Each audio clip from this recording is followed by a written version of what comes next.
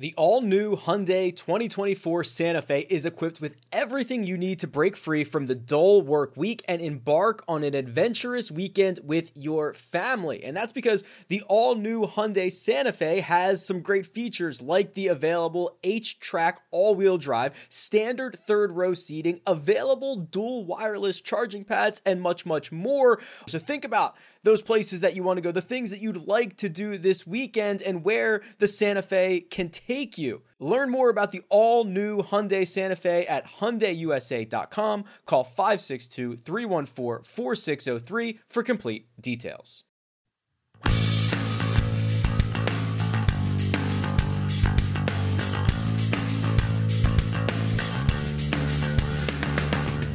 Welcome to the First Cut Podcast. I'm Rick Gaiman, and today we're breaking down the fourth round of the Memorial and everything we saw all week long. Joining me to do so, fresh off his sweet TV hit, it's Greg Ducharme. What up, Greg? All good. This was quite a week. Can I say that? Can I say that you're fresh off your head? Okay. Well, by the time this airs, we'll be all right, I think. So we're good. We're good. Beauty. No spoilers. Yeah. So all good. Everything going really well. It was a great weekend. A couple things disappointed me this weekend. I was disappointed with a couple things that happened over the weekend, but all in all, it was great. It's great for Jon Rahm to get the win. So very exciting. We are going to get to at least one of those disappointments, I know, coming up. Also joining us this evening is Kyle Porter. What up, KP?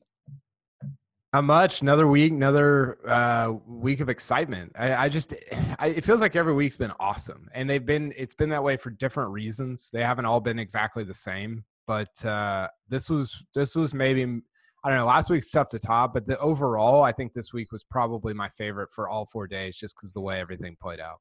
This was an 8-shot lead with like 10 holes to go, and it was still filled with drama and still entertaining, which is hard to do. How is it? How does this keep happening? I mean, I feel like the bigger the lead, the bigger the collapse always is. Like, when is somebody just gonna, like they were talking about in the broadcast, just make 18 straight pars and do exactly what we think they're gonna do? It never goes that way. Well, to be fair, like Rahm touched, I think he might have touched like close to 21 strokes gained on the field, which is just a stupid number on 9. And so you're like, well, is that has to come back a little bit, right? And it did, obviously, over the last 9. But yeah, it has been 4 straight weeks, I guess, of people just kind of trying to give away leads. Reminder, we are on YouTube, so you can check us out on YouTube. Show us some love over there. Personally, I'm trying to outpace the Pick 6 pod. I saw they're also on YouTube. They've got a much bigger audience than we do. So it's like our little thing if we can outpace them. So go check us out on YouTube. Jon Rahm, here we go. It's technically a 3-shot victory after being assessed a 2-stroke penalty on 16. We'll talk about Greg. He is the new number 1 player in the world. Your thoughts? It's been a long time coming. It's interesting that it's come after kind of in the restart. It hasn't been the play we've expected. Jon Rahm's we've been wondering, like, where is he? We were expecting him to burst through and contend for a week.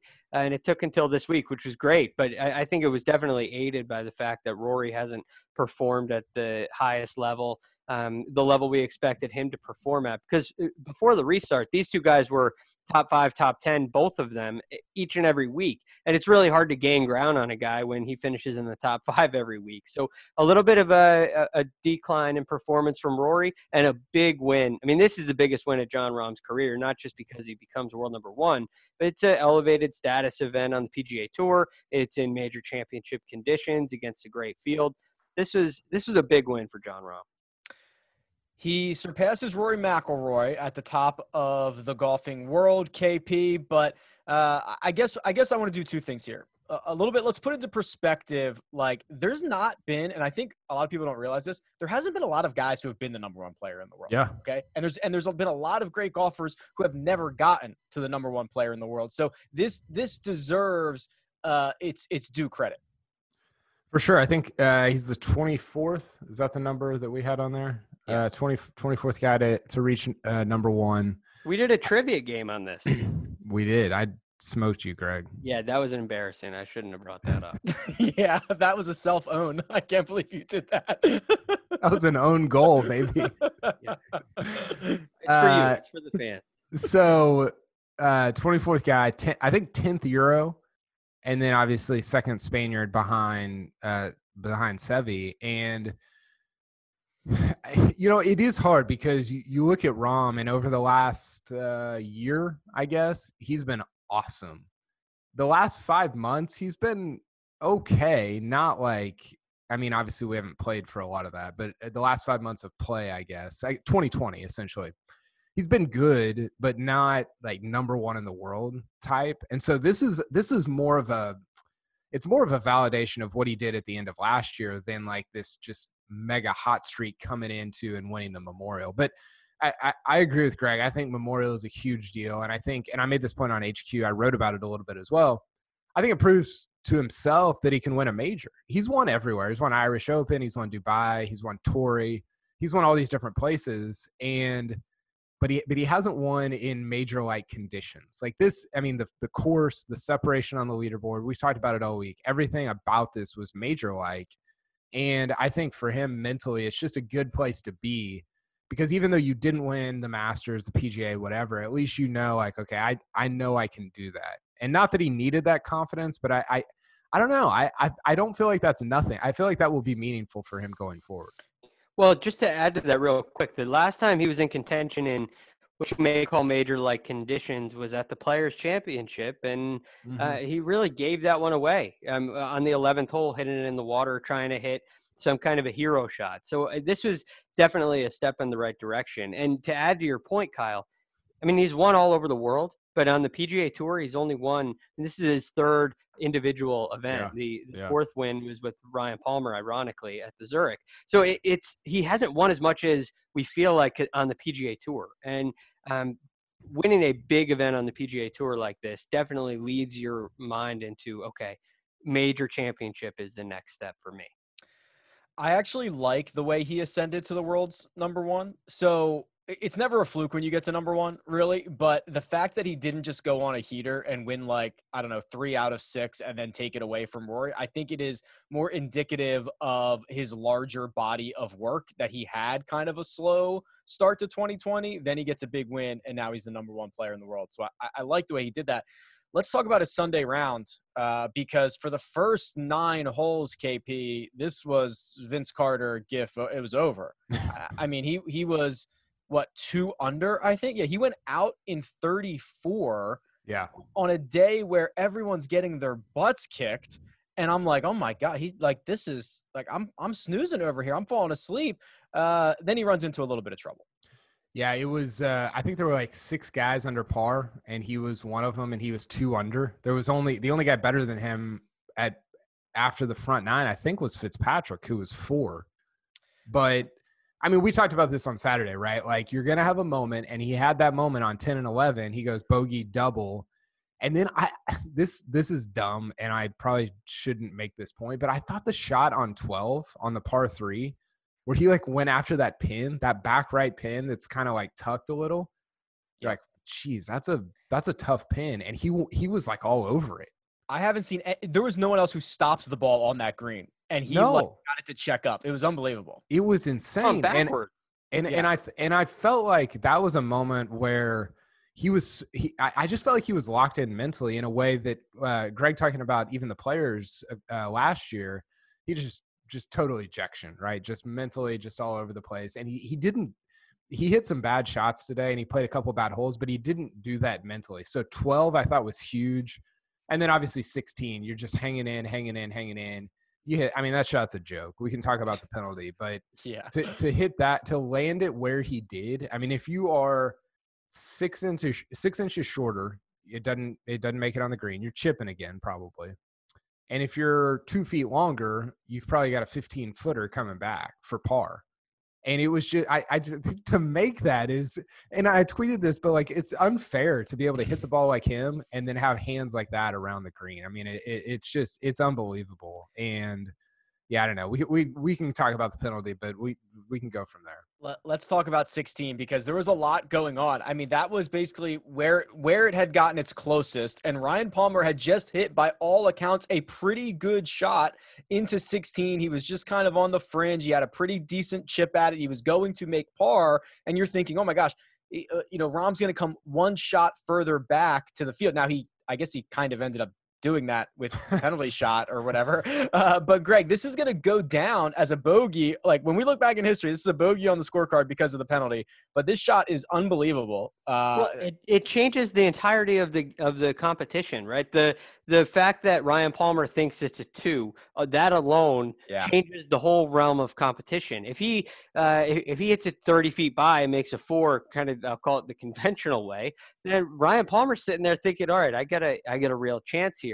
But now he has to hit a pitch shot from off the green where, when you're looking at the position, when you're kind of comparing the position, you're saying, okay, if you're Ryan Palmer, advantage me. I can get myself even closer here by just making a par. All of a sudden, he chips in, and you're saying, well, now I got to make it, right? And it changes the whole complexion. Whenever there are rare situations, but when you don't know the score of a sporting event, it really changes the way people play it, right? I think that's pretty much only golf. I think everybody else knows what the score is. Yeah, you have to. Like it well, maybe there's some instances in swimming or a timed event, right, in the Olympics where there's a discrepancy. But anyway, you're right. It happens in golf. It happened with Dustin Johnson at the U.S. Open at Oakmont, where Kyle has played. It was extremely. Do you know where else Kyle has played? Kyle's also played Augusta. Did you know that, Greg? There needs to be a Kyle bingo, like just Spieth and Oakmont. Yeah, if you get hit, whenever you get a chance to hit him, you have to do it. But point being, it's important to know where you stand in an event. It affects your decision making, especially when you're in the group with that individual. So for that to go in and him still make a 4, it ends up not mattering because the effect of him making it still. Like Ryan Palmer still felt the effect of him making it. So it was a great shot. It was important to go in regardless of what happened, and memorable for sure. So do you guys think that there should be some, I don't know how you would do this even, but like some way to tell those guys as quickly as possible what's going on? Maybe they did. Maybe the quickest they could have told them was on 18 after the event was over. But what go to you, Rick. I want to. What was your take on should they try to get that ruling as fast as possible so that the last 2 holes can play out kind of fairly, whatever that means in that moment? So yes. So I have a lot of thoughts about this because I hate golf rules in general, and the fact that this even became a penalty, John Rahm didn't know about it. No one knew about it, is because we had a camera there. If the guys who came through 2 hours earlier might have done the same thing, didn't catch it on camera. Who knows? Who knows how many other times this has happened throughout the day? But I do think if you're going to allow this, where it's oh, we're going to review this, then you have to do what you do in other sports, which is stop the game, huddle up, get a decision, and go from there. You can't they don't review touchdowns in football and tell you the results of the touchdown after the game. It would be insane. It would be insane to do that. And it's insane that golf is the only sport that allows competition to go on to the point of we don't know what the score is. It's insane. So if we're going to allow this, there's got to be a better way to do it. You're right on, Rick, because it is insane. But there's a fundamental difficulty in this, and golf has 150 balls in play. Probably not all. Well, it's probably half of that in play. But I mean, you're looking at a number of golf balls in the air at the same time, and to stop everybody on the golf course. It seems easy when you're dealing with just the last group, right? Well, Ryan Palmer and John Rahm can just wait. We'll get it sorted out. But what happens if the guy in Ryan Palmer's position, the guy in second, is up ahead on 18? You're going to stop him and the group on 17 and the group on 16. So it becomes extremely challenging. And I think the only way to solve it, and I'm not sure this is the right thing to do, is you just eliminate the camera penalty, which still throws people into a tizzy. I mean, imagine if the Patrick Reed situation was we didn't catch it live, even though it's on camera, we can't call it. So it kind of goes, it's a little bit of a double-edged sword. It is, for sure. And it sort of artificially not artificially, it penalizes guys that are in the lead, right? Because you have all the cameras. Correct. This is the Tiger thing. Like how many more shots of Tiger? Like if you had a chart showing shots since 2000 on live television, it'd be Tiger, it'd be Phil, and then nobody else would even be on the chart. Also, how about this? It is very easy to assess a 2-shot penalty when the guy wins by 5. If Rahm wins this by 1 shot, there is no chance. First of all, there's no chance they're giving him this penalty. There's no chance. They would figure out some other rule that says intent or blah, blah, blah. Did it improve his lie? Like whatever. There would have been some other rule. You can't take the trophy out of his hand. So it's like, I don't know. It's weird. I hate it. I don't know. I've gotten to the point where I'm like people will tweet out like what the rule says. And I'm like, I don't even care. Like, Yeah. I don't care. Like, and I should, because I have to write about this and eventually I will read it. But the language is so like loopholey and obfuscated that you're like, I don't even know where to start. I don't even, so my first year covering golf for CBS was 13. So Tiger off the stick at Augusta on the 15th hole. And it came out late that night, right? It was Friday night. And it came out like 11 o'clock, midnight. Stuff started happening and I didn't know what I was doing. Like I had no clue like how to cover. I had just no idea. And I had like had a beer with my wife or something. And I'm like, I was like getting into the USGA rule book and I was like, I don't know what I'm reading. I don't like, even if I hadn't had a beer, I wouldn't know. And the fact that I have makes it that much worse. This is insane. Like I have no idea what's going on. And that's sort of where we're at with all these rulings now. And it's become worse and not better. I'm with Greg. I wrote this 2 years ago, burn the rule book, there should be like 8 rules. There shouldn't be 450 pages of rules. I mean, it's insane. It's so frustrating to cover a sport that's like that. Well, I could spend 3 more hours on the rule thing. It's crazy. Well, I will say this. Here's a couple of fun little tidbits from the rest of this round here. So John Rahm's 75 is going to be the highest final round by a winner this season. Second on that list was Terrell Hatton. Pew pew. If you're watching on YouTube, I just Ty Hatton shotgun that. And now 4 straight seasons of victories for John Rahm. So we'll do a little impromptu prop game, gentlemen. We'll start with you, Greg. Is John Rahm the number 1 player at the end of 2020? Yes. And I say that for a couple of reasons. Now that he has it, I believe that John Rahm's game is well-rounded enough where he can contend on all sorts of golf courses, all sorts of venues.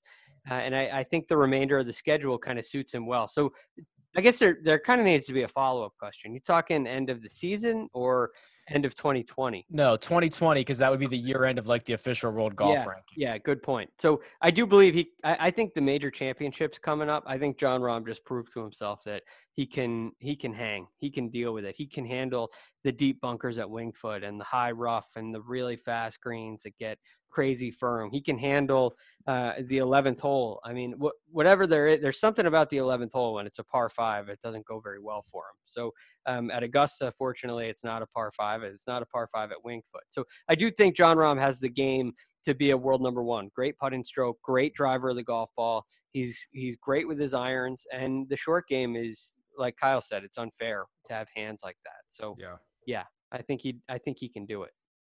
All right, KP, what say you? I kind of agree. Like, I think momentum is big with him because he's so emotional. But I don't know. I'd have to look at like what, like, is he up like 0.001 on Rory, or is it like, is it, you know? So I'll tell you what he is. So he's at 9.1 is his average, and Rory's at 8.5 essentially. So to put that into perspective, Rory's a full point ahead of Justin Thomas in third. I mean, it's close enough, I guess. I'm going to say no, just not because of Rahm necessarily. I think Rahm will have success at these majors, but I think JT, Rory, somebody behind him might win one of them, right? And then all of a sudden you you jump over. So yeah, I'll say no, but not necessarily because of Rahm. I think that's where I land as well. If Rory wins like his next start, he probably just takes it right back without knowing, because he's probably going to play again, WGC, something like that. So, Probably not. yeah. So it'll be interesting to see. I put out a Twitter poll at the beginning of the restart. It was like, who's going to be it might take a while, but who's going to be the next person to overtake Rory McIlroy in the number one? And it got like JT had a lot of votes, and like Brooks had a lot of votes, and Rahm obviously had a lot of votes, and Rahm was the one to do it. Who do you guys think is going to be the next number one after Rahm? Bryson. Well, sorry, that's a bad way to phrase it. The next, like the 25th guy to be the number one player in the world. Okay, that I'm going to stick with Bryson. That's pretty good, yeah. Bryson, or it could be Webb. I would like that. Wow, I would like that too. Because also Webb is going to play like 5 events a year that these other guys aren't, which is like Wyndham, RSN. Like he'll play like some weird ones, and he'll be like the overwhelming favorite. Yeah. And if he wins one and then does what he does kind of everywhere else, he could like sneak up on the number one spot. I mean, he could have had it this week, right? Yeah. If he would have won, I think Bryson is a pretty good pick, because I just, we can talk about him if we want. There's too many guys to talk about. We don't have 5 hours, but I think he's going to kill at these 3M Opens, at these Rocket Mortgage Classics. I think he's going to just destroy them. But we saw this week, like, when you get out of position in a major championship course like this, when you're not playing the right angle into some of these greens, it's problematic. And that's why, that's why I go back to the Harden thing of like, you're going to destroy in the regular season. It's going to be just carnage. But in the majors and when it counts, it's different. It's going to be different. And I'm interested to see how it goes for him. Let's talk about Jon Rahm's Zurich Classic winning partner, Ryan Palmer. Pretty cool to see those two guys in the final group kind of rooting one another on. Greg, this was like a week of just a full hard reset for Ryan Palmer. There is the well-documented fact that he misses the cut last week, goes home, gets like this emergency swing lesson. He grabs his putter that he used in college where I literally looked like he took a Sharpie to the back of it and put money signs on it. Like, this is like a hard, like I've done that too. I've just also never used that putter on the PGA Tour. Like a hard reset for Ryan Palmer, and it worked.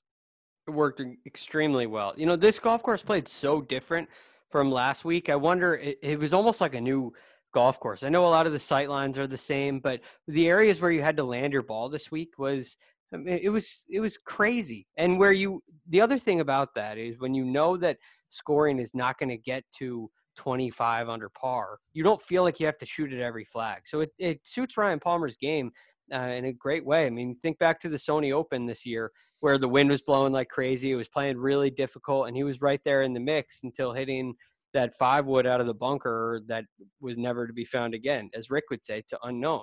So we didn't know exactly this is kind of the golf course that suits Ryan Palmer, a guy who drives the ball really well. He's a steady iron player. And when he has something in his mind like that, Mark talks about it all the time. You just have one thing that you can stick to, one thing to find that swing thought that works for you, and you're a totally new player. So Ryan Palmer's been having a great year. And this week, the advantage for solid driving of the ball increased because the fairways got so firm and the rough came up a little bit and the greens get firmer, and he was rewarded for it in a lot of ways. He's definitely having a better year than even like if you just pull up his like results, like they're better than that because he's had a couple of weird situations where he kind of lost it at the end. KP, he leads the field in strokes gained approach and will now be in the U.S. Open thanks to his finish here this week. I mean, we're going to be seeing more of Ryan Palmer.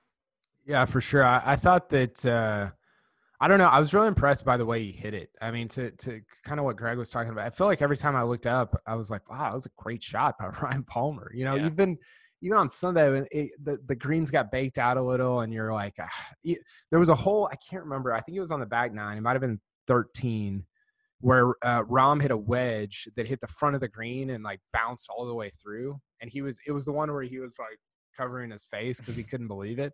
And Palmer got one to stop like right next, within 15, 20 feet. I was really impressed with how much control he had over his irons. And to that point, I mean, that's a good harbinger for Winged Foot, like for a U.S. Open type setup. So yeah, I didn't know he wore Jordans either. He had the Jordan 11s on Saturday. I thought those were Jordans. That was sick.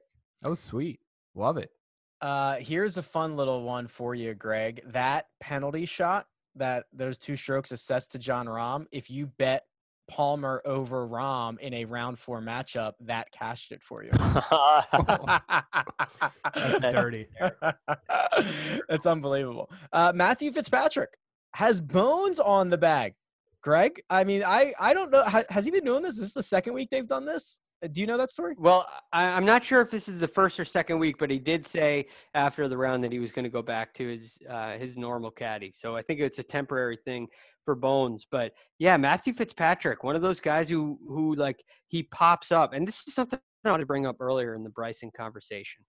There seems to be a point. I'd love to get you both of your takes on this, but there seems to be a point when greens get so firm that the advantage of like trajectory and spin almost diminishes, where wedges don't even stop on the green, and it becomes the value of short game goes up so much. The value of putting increases so much because everybody's missing greens even when they hit great shots.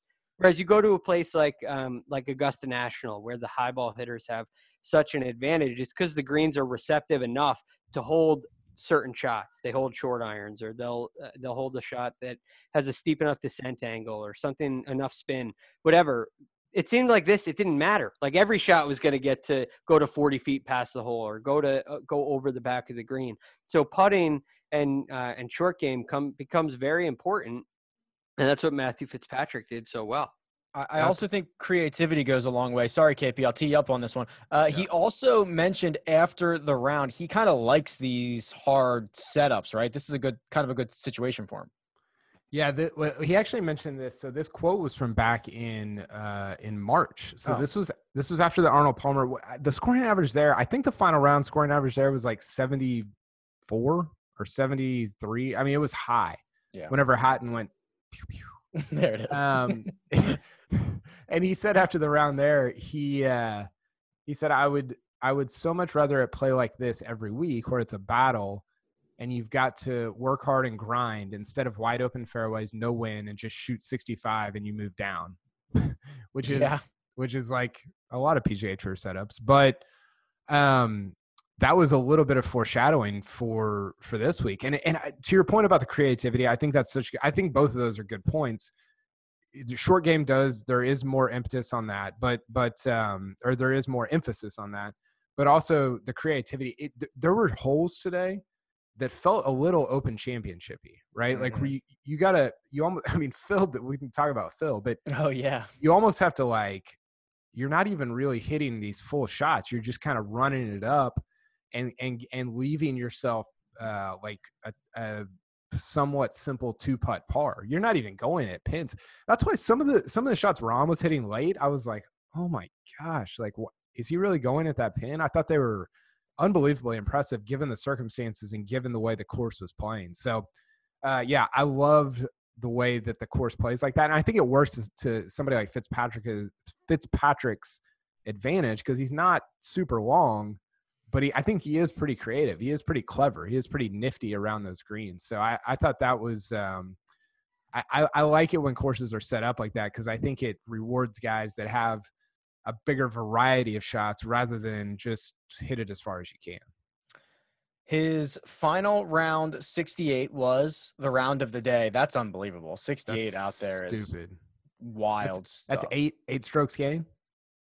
Yeah. Unreal. Right. Yeah. I don't know what the final number was, but 7.5. It was 76. Okay. Yeah. Holy crap. Yeah. 8 strokes gained. Just for people that are listening, like if you gain 10, that's like probably the round of the year on the PGA Tour. 10, 11 is just unfathomable. So to gain 8, it's pretty awesome. Only round in the 60s all day. Yeah. Pretty cool. 68. Yeah. Which is crazy. Tony Finau probably would paid a lot of money for a 68, Greg. I didn't have a great segue into that one. Sometimes I get set up into really easy transitions. That one, not so much. I liked it. There was a point of this event on Saturday, where Tony Finau was at 12 under par, which if he could have just ended there, would have ran away with this thing. 12 under on his first 47 holes, Greg. 10 over on his last 25. It got ugly for Tony. This is one of the things we talked about this at the top. A couple things disappointed me. This is all a couple of them. This is what every hole. Tony on the 10th hole, Tony on the 11th hole. Tony. Like this guy is so good.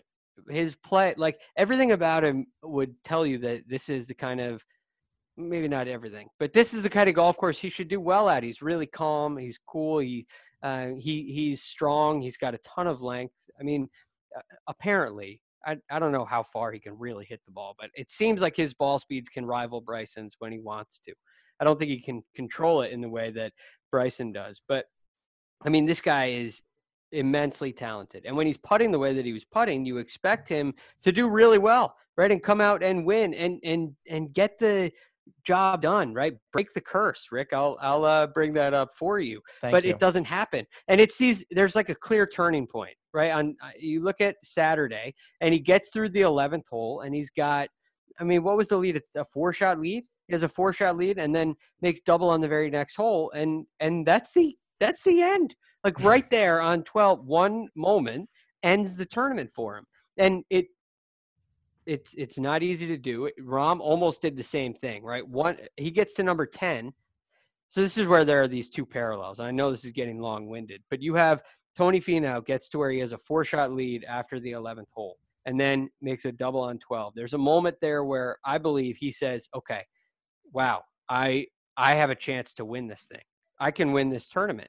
Jon Rahm gets to the 10th tee, which is the same place where Rory McIlroy got to in the Masters in 2011. It's got to bring that up. Turning point. Yeah, I have to, because it's now all of a sudden your mind goes from I'm taking it one shot at a time to I'm reading the paper. Look what I can accomplish. Rory's saying I can win my first major. I can win a green jacket, and then it goes sideways because you get to the back nine. That's my take. I think Tony go ahead, Kyle. Well, the weird part about that is it doesn't seem like his demeanor or like what he's doing changes. Does it? Or does he or is he like speeding up? Is he like getting, I mean, like his facial expression doesn't, but maybe his swing and his body are like getting ahead of like what he's trying to do. I look at the body language and there's a slight change. It goes from, okay, this is a guy who's extremely confident, right? Nodding his head. He's like, yeah, I got this, to a guy who kind of like his eyes almost change slightly. Like, oh man, there's like a little slight slump in the shoulders. It just, the energy changes. You can feel it. You can see it happening. I mean, you probably knew it was all going to happen. We may have even been texting about it. On the 12th hole, we say, here we go again. This is Tony Finau doing what Tony does, right? Or maybe there's some other comments made about it, but you can see it change in an instant. And I believe it happens when he says in his mind, instead of, okay, what do I have to do on this shot? He says, I can win this tournament. It's certainly not. I like Tony. Like, I've talked to him a little bit. He's like the nicest guy. I don't think you talk to anybody on tour who doesn't like him. I mean, his Ryder Cup in 18 was awesome. Like, just really fun. He's a great player. I don't know. I don't know what it is about when he gets to the end of these tournaments and it's like, it's right there, man. Like, and then a 16 shot swing in 16 holes over the course of 2 days. That is like, that's crazy. I mean, I know Rahm went out and got it, but like, you got to like show some fight. I mean, you're right there and it's a huge deal. It's a big tournament. And he just, I don't know. It was disappointing. I was disappointed with the way he kind of closed that out. It would be one thing to just finish second to Jon Rahm and have him beat you. Otherwise, instead of shooting, like 16 over par in your last 27 holes or whatever it ended up being. You go shoot 42 on your first 9 on Sunday. Do you guys know how old Tony Finau is? Ooh, can we guess? Yeah. Oh man, is he one of those guys? I bet you he's 28. I think he's a little older. What is he, 32? He's 30. 30. Split the difference. Yeah. I thought he was like, you would win, Rick, because I went over. I thought he was like 37. Yeah, I mean, he kind of looks.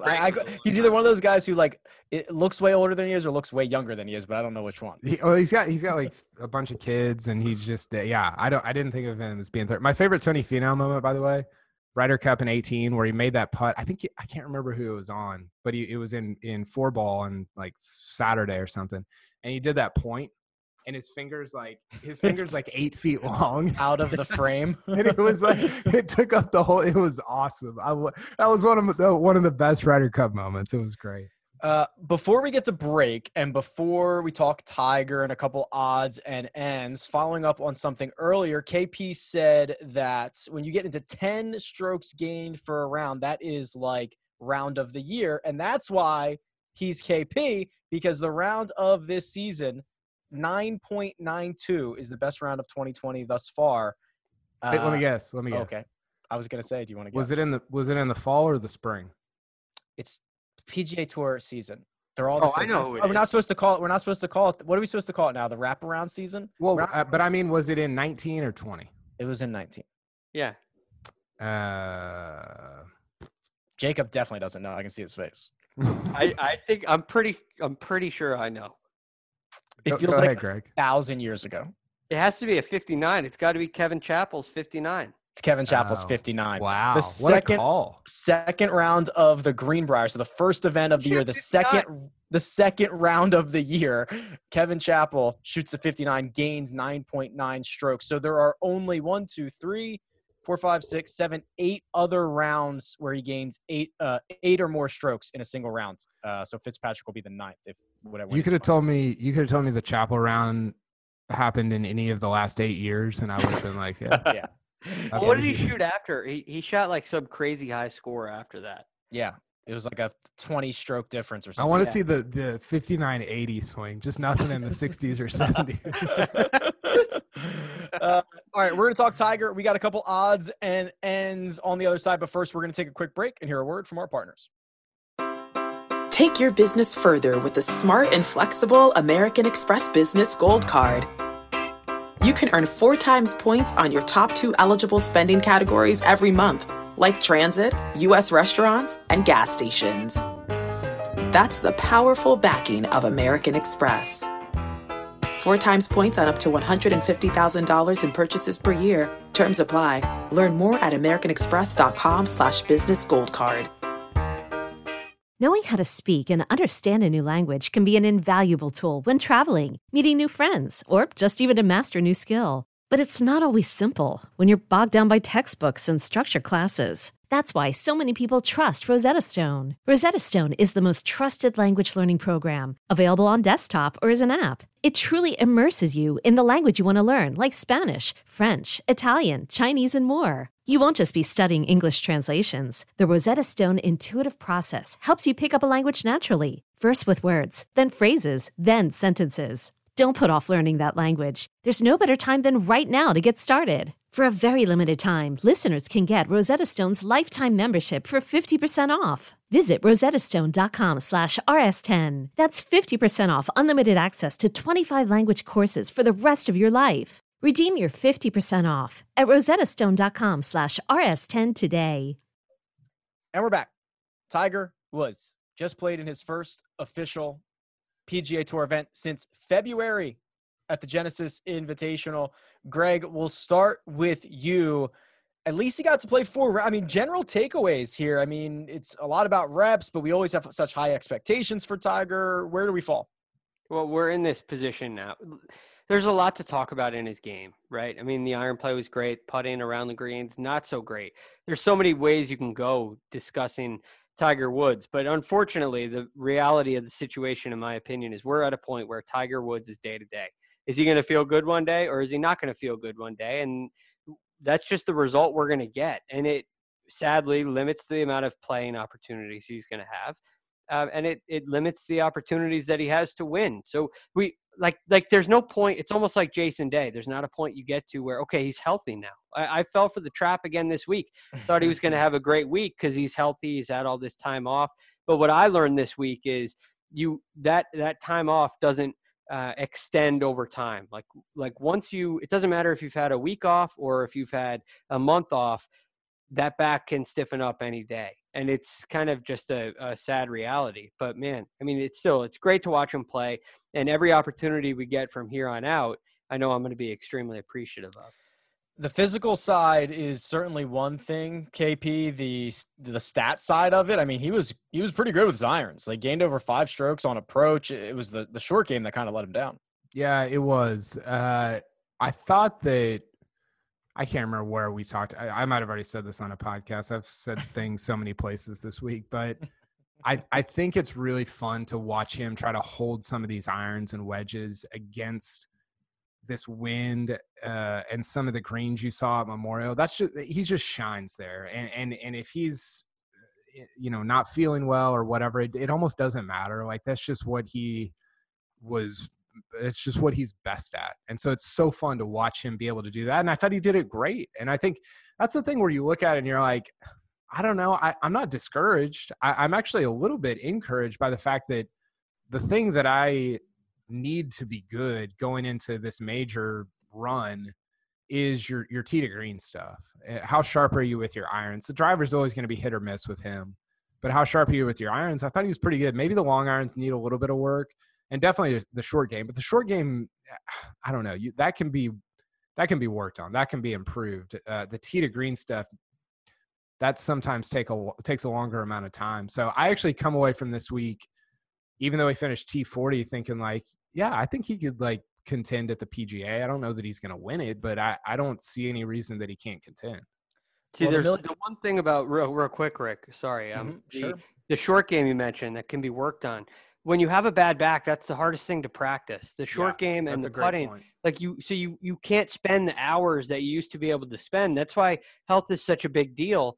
And so, it's easier to practice a driver when you have a bad back than it is to practice a putting. It sounds crazy, but it's just the posturing and how much time you're standing in that posture. So for Tiger to win again, and I certainly believe that he can, we're not going to have any Phil Mickelson moments here with this one, but he's going to have to hit the ball extremely well. And he's got to drive it into the fairway so he can utilize that control he has with the irons. And then lastly, I think it has to be warm, because when it's warm, it just increases his chances of feeling good. And when it's cold, in my opinion, it decreases his chances of feeling good. So I don't think you're going to see Tiger winning in a sweater. I think you're going to see him winning on like a 4-shirt kind of a day where it's really hot. Well, I need more apparel takes. Sweater Tiger versus 4-shirt Tiger. Well, the $1 million question, gentlemen, is when we're going to see him next. And our very own Amanda Balionis asked him that after his round.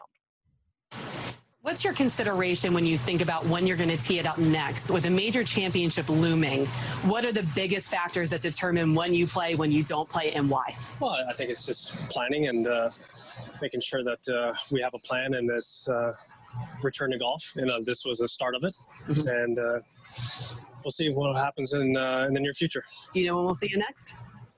Soon. I thought that was going to be the answer. Yeah. Thank you. There you go, KP. Soon.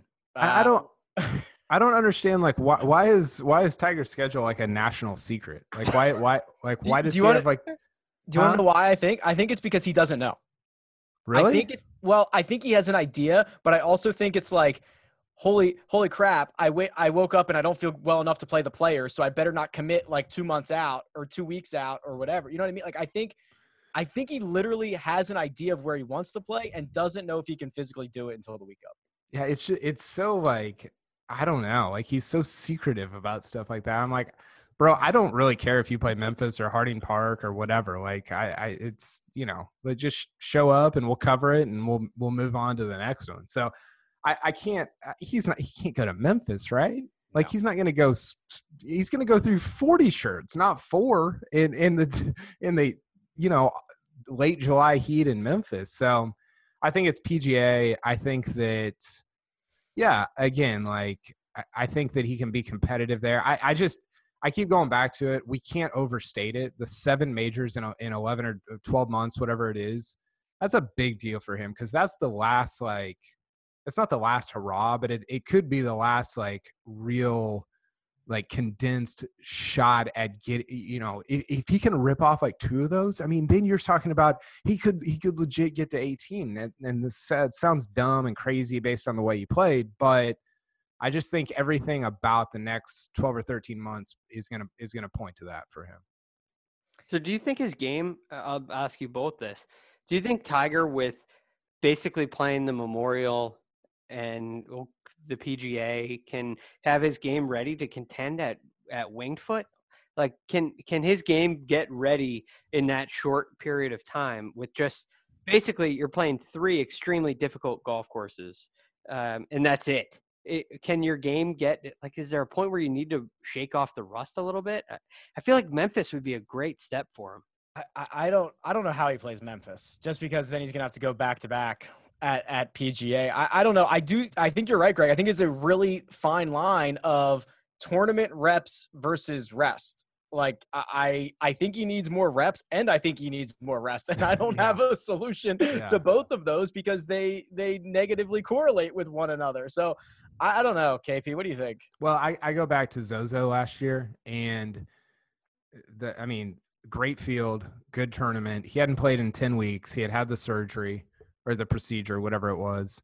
And Gary Woodland played with him on Saturday and Sunday and was like, I've never seen anybody control the ball like this. And you're like, oh, well, I get it. Like that, Zozo's not a major, right? That's not a major type course or whatever. But I just think it's rest over reps. I could be talked into Greg's point. I think it's a good point. And I think especially the short game stuff, that stuff takes a little bit to get worked out, but I don't know. I think he's done it for so long, done it so many times, that if you shoot 71 on Thursday at Winged Foot, he just kind of hops into like, I know what this feels like. I'm back in it. Let's go.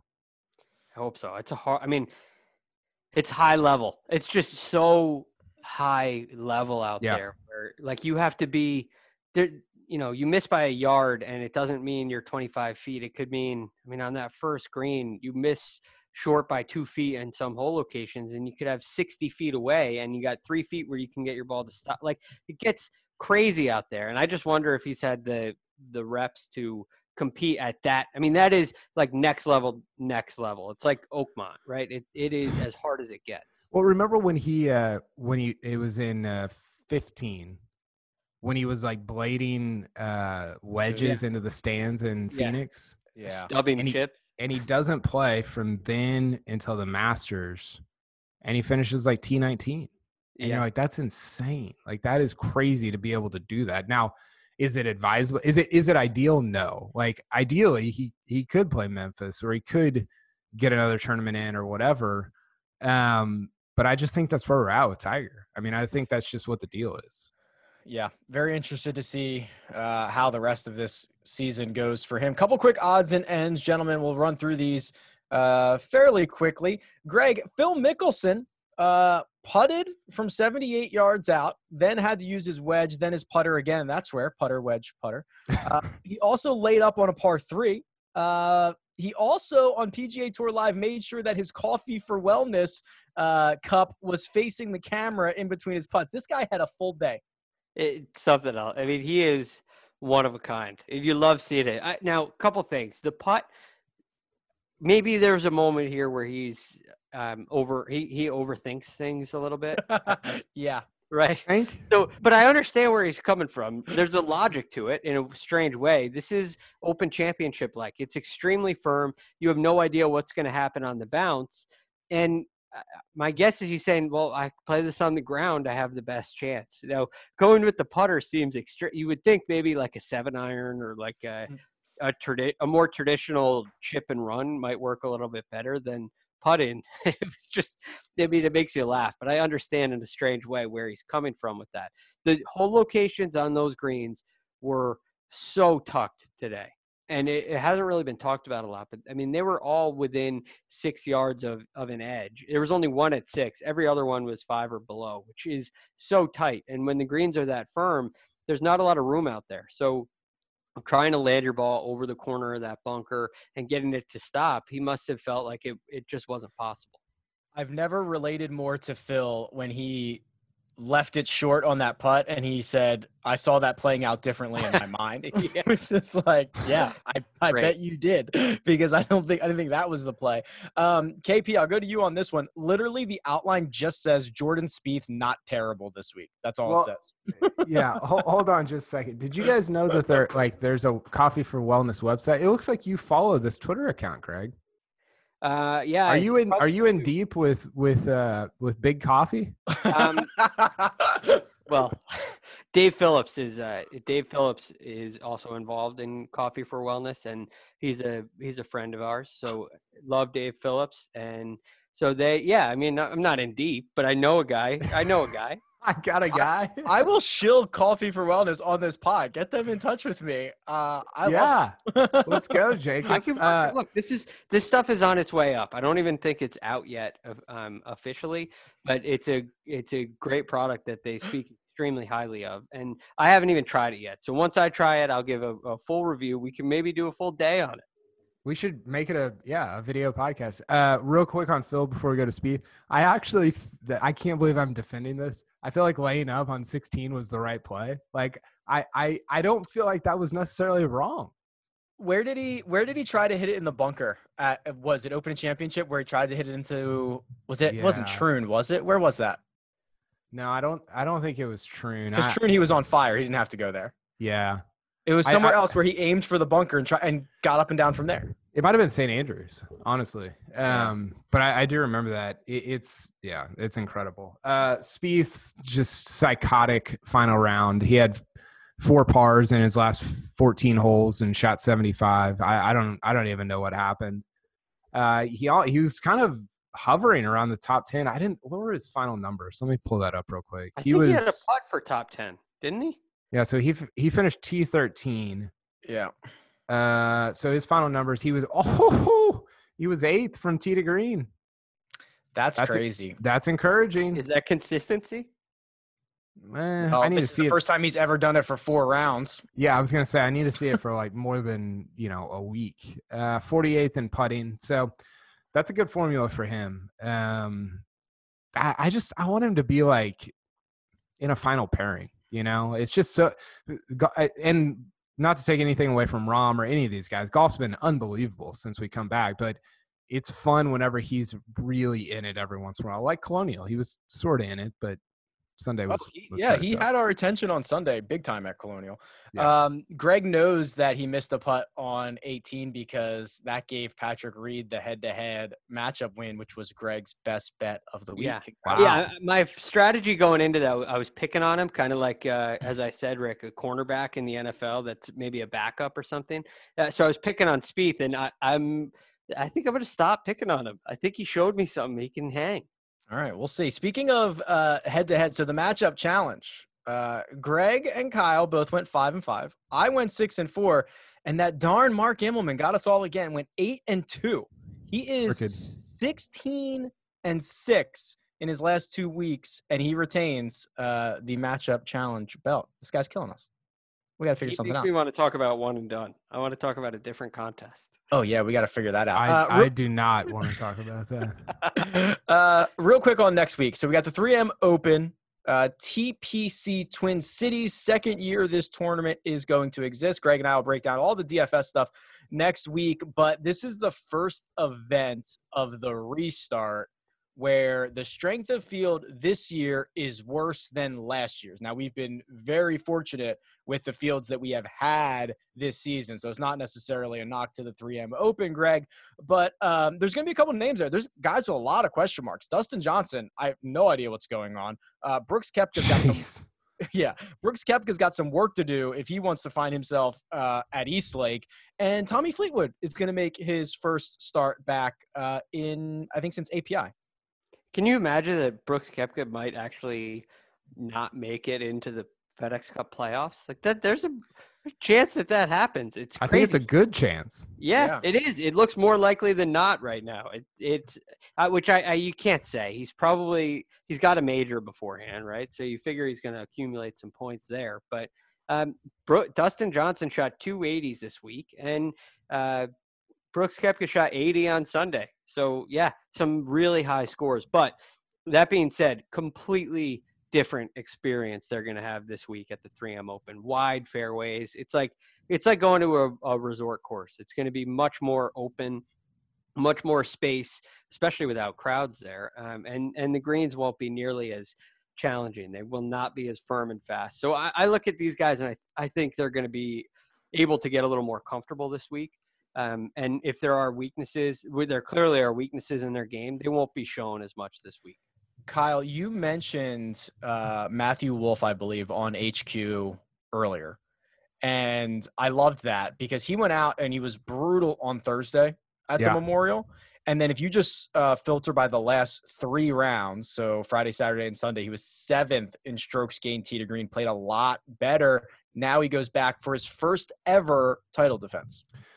Yeah, I said that on HQ, and I hadn't seen his back 9 yet. He shot 40 on the back 9 on Sunday, which wasn't great. But there's so much talent there, right? And we've talked about this a ton of different times of like, the talent's not the issue. It's the consistency. It's where are you at mentally. I think it's very different for him. It's a different experience for him to be defending this week rather than kind of chasing everybody. He's, you're the defending champ. It's not as big of a deal because there's no fans there, but it's still meaningful. It's still important. And that's just going to be an interesting spot. I'm interested to watch him.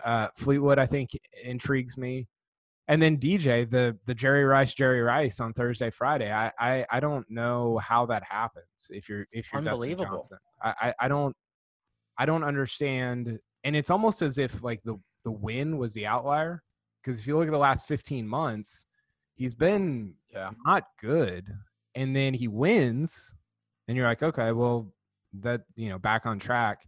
And then he goes 80. I don't understand. Maybe there's nothing to understand. Maybe it's just DJ and you just move on to the next week, but I don't know. I don't get it.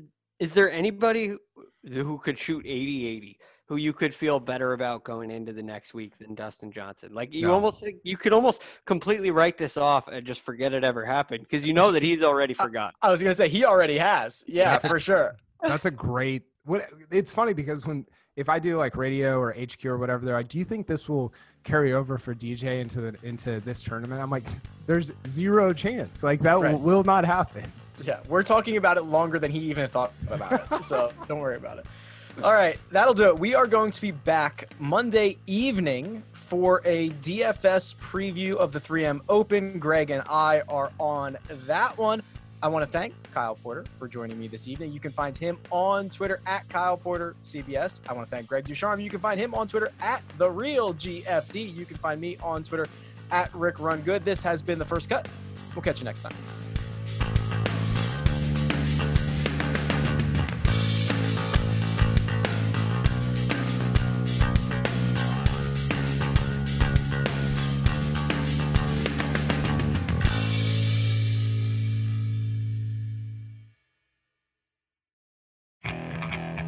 Okay, picture this.